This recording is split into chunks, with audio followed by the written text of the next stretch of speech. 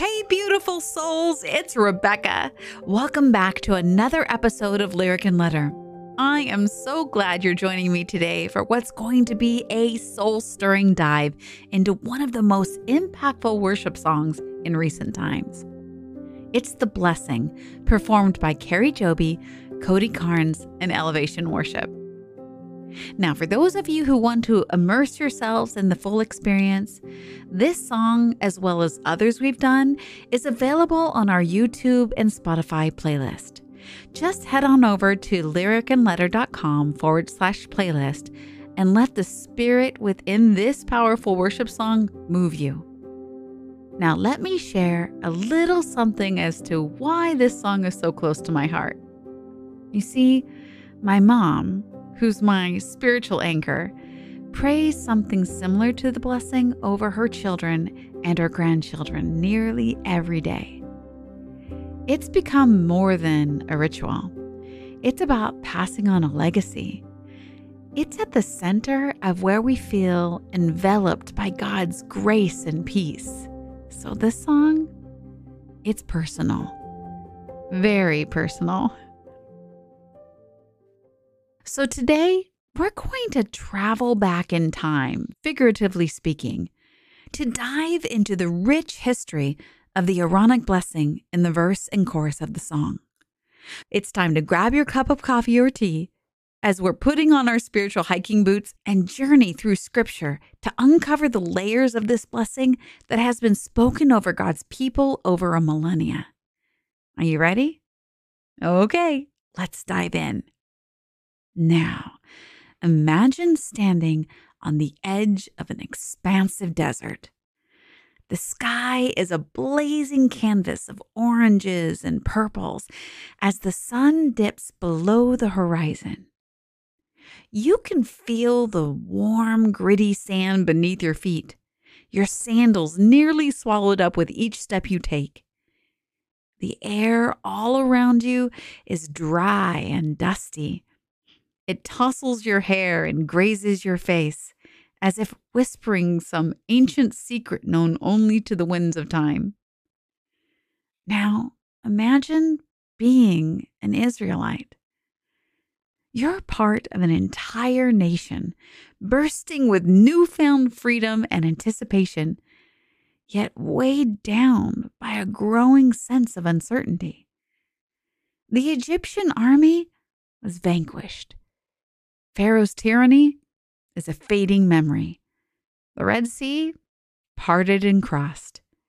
Yet here you are in a harsh, unforgiving wilderness. You begin to wonder, where will we find food or water? Are we safe? Is God with us?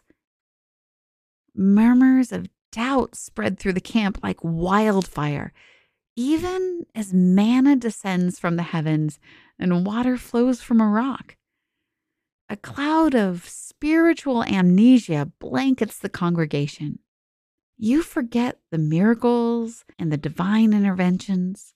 Instead, your stomach grumbles and your lips are parched. You're tempted to think that maybe, just maybe, Egypt wasn't so bad. Suddenly, the symphony of creation seems to die down for a moment as God turns his attention towards your dread. You are his beloved children. Yes, you are prone to fear, doubt, and even bouts of rebellion, but you're also the apple of his eye. He can no longer stand on the sidelines of heaven as you spiral into despair. He knows you need more than just physical sustenance. You need emotional assurance. You need spiritual peace. And most importantly, you need a blessing. One that goes soul deep and generations wide. So God speaks. He calls upon Aaron, the high priest, your spiritual intermediary. You watch as Aaron lifts his arms, his priestly garments shimmering in the waning light, the gemstones on his ephod catching the last rays of the sun. As you cast your gaze towards Aaron, the man who is about to declare God's blessing over you, you might wonder, who is this man that should pronounce God's favor over an entire nation? Aaron is not just any Israelite. He's the brother of Moses, and he holds the honored title of high priest. He and his descendants, the Levites, were chosen by God as the spiritual shepherds of Israel. Dressed in garments that are as intricate as they are symbolic, these are the men who stand in the gap between a holy God and a sin-prone people. Their role is risky, even life-threatening. They perform sacrifices, carry the Ark of the Covenant, and manage the tabernacle, God's earthly dwelling among his people. The stakes are high, and even a single misstep can bring divine judgment and even death. Yet, Aaron stands undeterred. Why? Because he knows that in serving as a conduit for God's blessings, he plays a pivotal role in connecting you to the heart of the Father. The camp falls silent, every eye fixed, every heart open, and then divine words fill the air. The Lord bless you and keep you. The Lord make his face shine upon you and be gracious to you. The Lord turn his face towards you and give you peace. In that instance, you feel a peace that passes all understanding. The worries of the wilderness fade, eclipsed by the eternal light of God's favor. You are blessed, you are kept, and you are deeply, deeply loved. Still standing there, enveloped in the profound atmosphere of Aaron's holy declaration, let's take a moment to walk through what this blessing entails. These are not just words, but a transformation of God's children. The word bless is our first stop. The Hebrew word is barak, and it envelops so much more than what we often think. It's as if God is bestowing upon you an array of divine gifts and virtues, kind of like a parent lavishly preparing a backpack for their child's first day of school. So take a moment to reflect on that. Barak means a divine empowering for goodness and growth. Now, keep is the Hebrew word shamar, which means to guard or protect. Now, imagine God as a vigilant night watchman, pacing back and forth in front of your dwelling, ensuring you and your family are safe from harm. Shamar is God's active, vigilant protection over you. Let's spend a moment with the idea of face. In the Hebrew culture, the term isn't merely a description of a physical feature. It holds a deeper, more symbolic meaning. It encapsulates the essence of a person. When Aaron's blessing says that God's face will shine upon you, we're invited into a richer, fuller understanding of who God is. But let's not skip over a fascinating contrast. The Bible tells us in Exodus that Moses asked to see God's face. God said no one can see his face and live due to his overwhelming holiness. The same God who told Moses that his face was too holy to be seen is saying through Aaron's blessing, I will make my face shine upon you. It's like God is breaking through the barriers that could keep us apart. Even though He's the God who created the universe and sustains all life, He longs to share with us the essence of who He is. He desires not just a transactional relationship, but an intimate one. Now, the word gracious is hinon in Hebrew, a word brimming with kindness you didn't earn and don't deserve. It's like receiving a random gift on a Tuesday for no reason at all, only the gift is from God, and it's perfect. Now, earlier we spoke about how face in Hebrew signifies the essence of God Himself. But notice there are two separate actions here: God turning His face towards you and God making His face shine upon you. First, let's focus on turn His face towards you. In ancient times, when a king turned his face away, it often meant you were not in favor. But if He turned His face towards you, it was a sign of acknowledgement and favor. You see this in Esther. God turning His face towards you is like a tender affirmation, a divine nod that says, I see you, I know you, you have my attention. Then we have make His face shine upon you. Here, God isn't just acknowledging you. He's beaming down His divine approval, illuminating you with grace and transforming power. Now let's focus on the last word, peace, or shalom in Hebrew. Shalom is the warmth of God's countenance bathing you. This isn't just an absence of conflict. It's the fullness of God filling voids you didn't even know you had. This is God's holistic peace, a harmonious condition of the human existence that God originally designed in Eden, renewed in Christ, and promised for all eternity. Do you see how much is being said here? This blessing is life transforming. Okay, let's journey back to the wilderness again.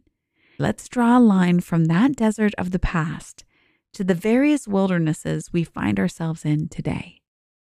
Most of us aren't trudging through a physical desert, but aren't we still wanderers in some way? Perhaps your wilderness is a job that drains you, a relationship that's grown cold, or a prolonged battle with illness. Or maybe it could be struggling with depression, anxiety, or financial concerns while navigating this recession. Maybe it's the ceaseless whirlwind of social media, each ping and notification of another buzzing distraction stealing your peace. Do you get the image of your wilderness in mind? Now hold it up next to the ancient desert scene. Can you see that despite the centuries that separate them, both wildernesses are places of testing and trial? The challenges may look different, but the underlying human experience, the fear, the uncertainty, the hope, is strikingly similar. The Israelites had their hardship, and so do we. They had their questions, and we have ours. However, this is where the line we've drawn becomes a circle. We loop back to that blessing Aaron spoke, because those same words are being pronounced over your life right now, right where you are. God will bless you and keep you, even in your seemingly never-ending work weeks. His face will shine upon you, cutting through the darkness of your worries and doubts. He will be gracious to you, pouring out grace upon grace, even when you feel unworthy. His face is turned towards you, so you may have peace amidst your hustle and restlessness. God Himself is speaking these promises over you as clearly as Aaron spoke them over the Israelites. This blessing is neither confined to the history books nor limited to those who can navigate life's trials without stumbling. It's a living, breathing promise to you, a timeless assurance that no matter where you find yourself, in a desert, in a jungle, in an emotional maze, God is there, ready to bless, keep, guide, and uplift you. Now, take this moment and allow yourself to be present, completely present, right here, right now. Imagine your own wilderness fading away as if each note of the song is a brushstroke painting a new landscape around you, one where God's promises live, breathe, and embrace you in a love that never ends. When we listen to the blessing, let's not just hear it. Let's deeply, truly, and wholly receive it. Let's allow it to be the echo of God's voice in our wilderness, a reminder that we are never alone, never forsaken. We are loved, protected, and given peace today, tomorrow, and throughout all generations. Wow. My friends, what an incredible message we've received in just the verse and chorus of this song. Now, before we part ways, let's dig a bit deeper with some reflective questions centered around Numbers 6, 24 through 26. When you hear the words, "The Lord bless you and keep you," how does that resonate with the wilderness you're currently walking through? Now, where in your life do you need to experience the warmth of God's countenance and His generous grace, as seen in the line, "The Lord make His face shine upon you and be gracious to you"? How can these ancient sacred words become your anchor amidst modern day storms? Are there any specific concerns or anxieties you can surrender to this promise? Now, let's enter into a moment of prayer. Oh, dear Heavenly Father, we stand in awe of you and your incredible love for us. Your words spoken through Aaron still echo in our hearts today as a beautiful song of worship. We ask you, Lord, to bless us and keep us in our individual wildernesses. May your face shine upon us, radiating warmth in the cold corners of our lives. Shower us with your grace, especially where we feel the least deserving. Turn your loving gaze towards us, God, bringing serenity to our chaotic worlds. We long to be in your presence, letting your words not just be sung by our lips, but lived out in our lives. We pray all this in your precious name, Lord Jesus. Amen. Thank you so much for joining me today on this adventure through the wilderness. To continue this journey, be sure to check out our deeper dive devotional at www.lyricandletter.com/devotional.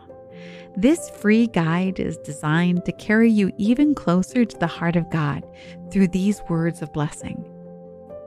If you found value in what we're sharing here, you can support us by visiting www.lyricandletter.com/shop.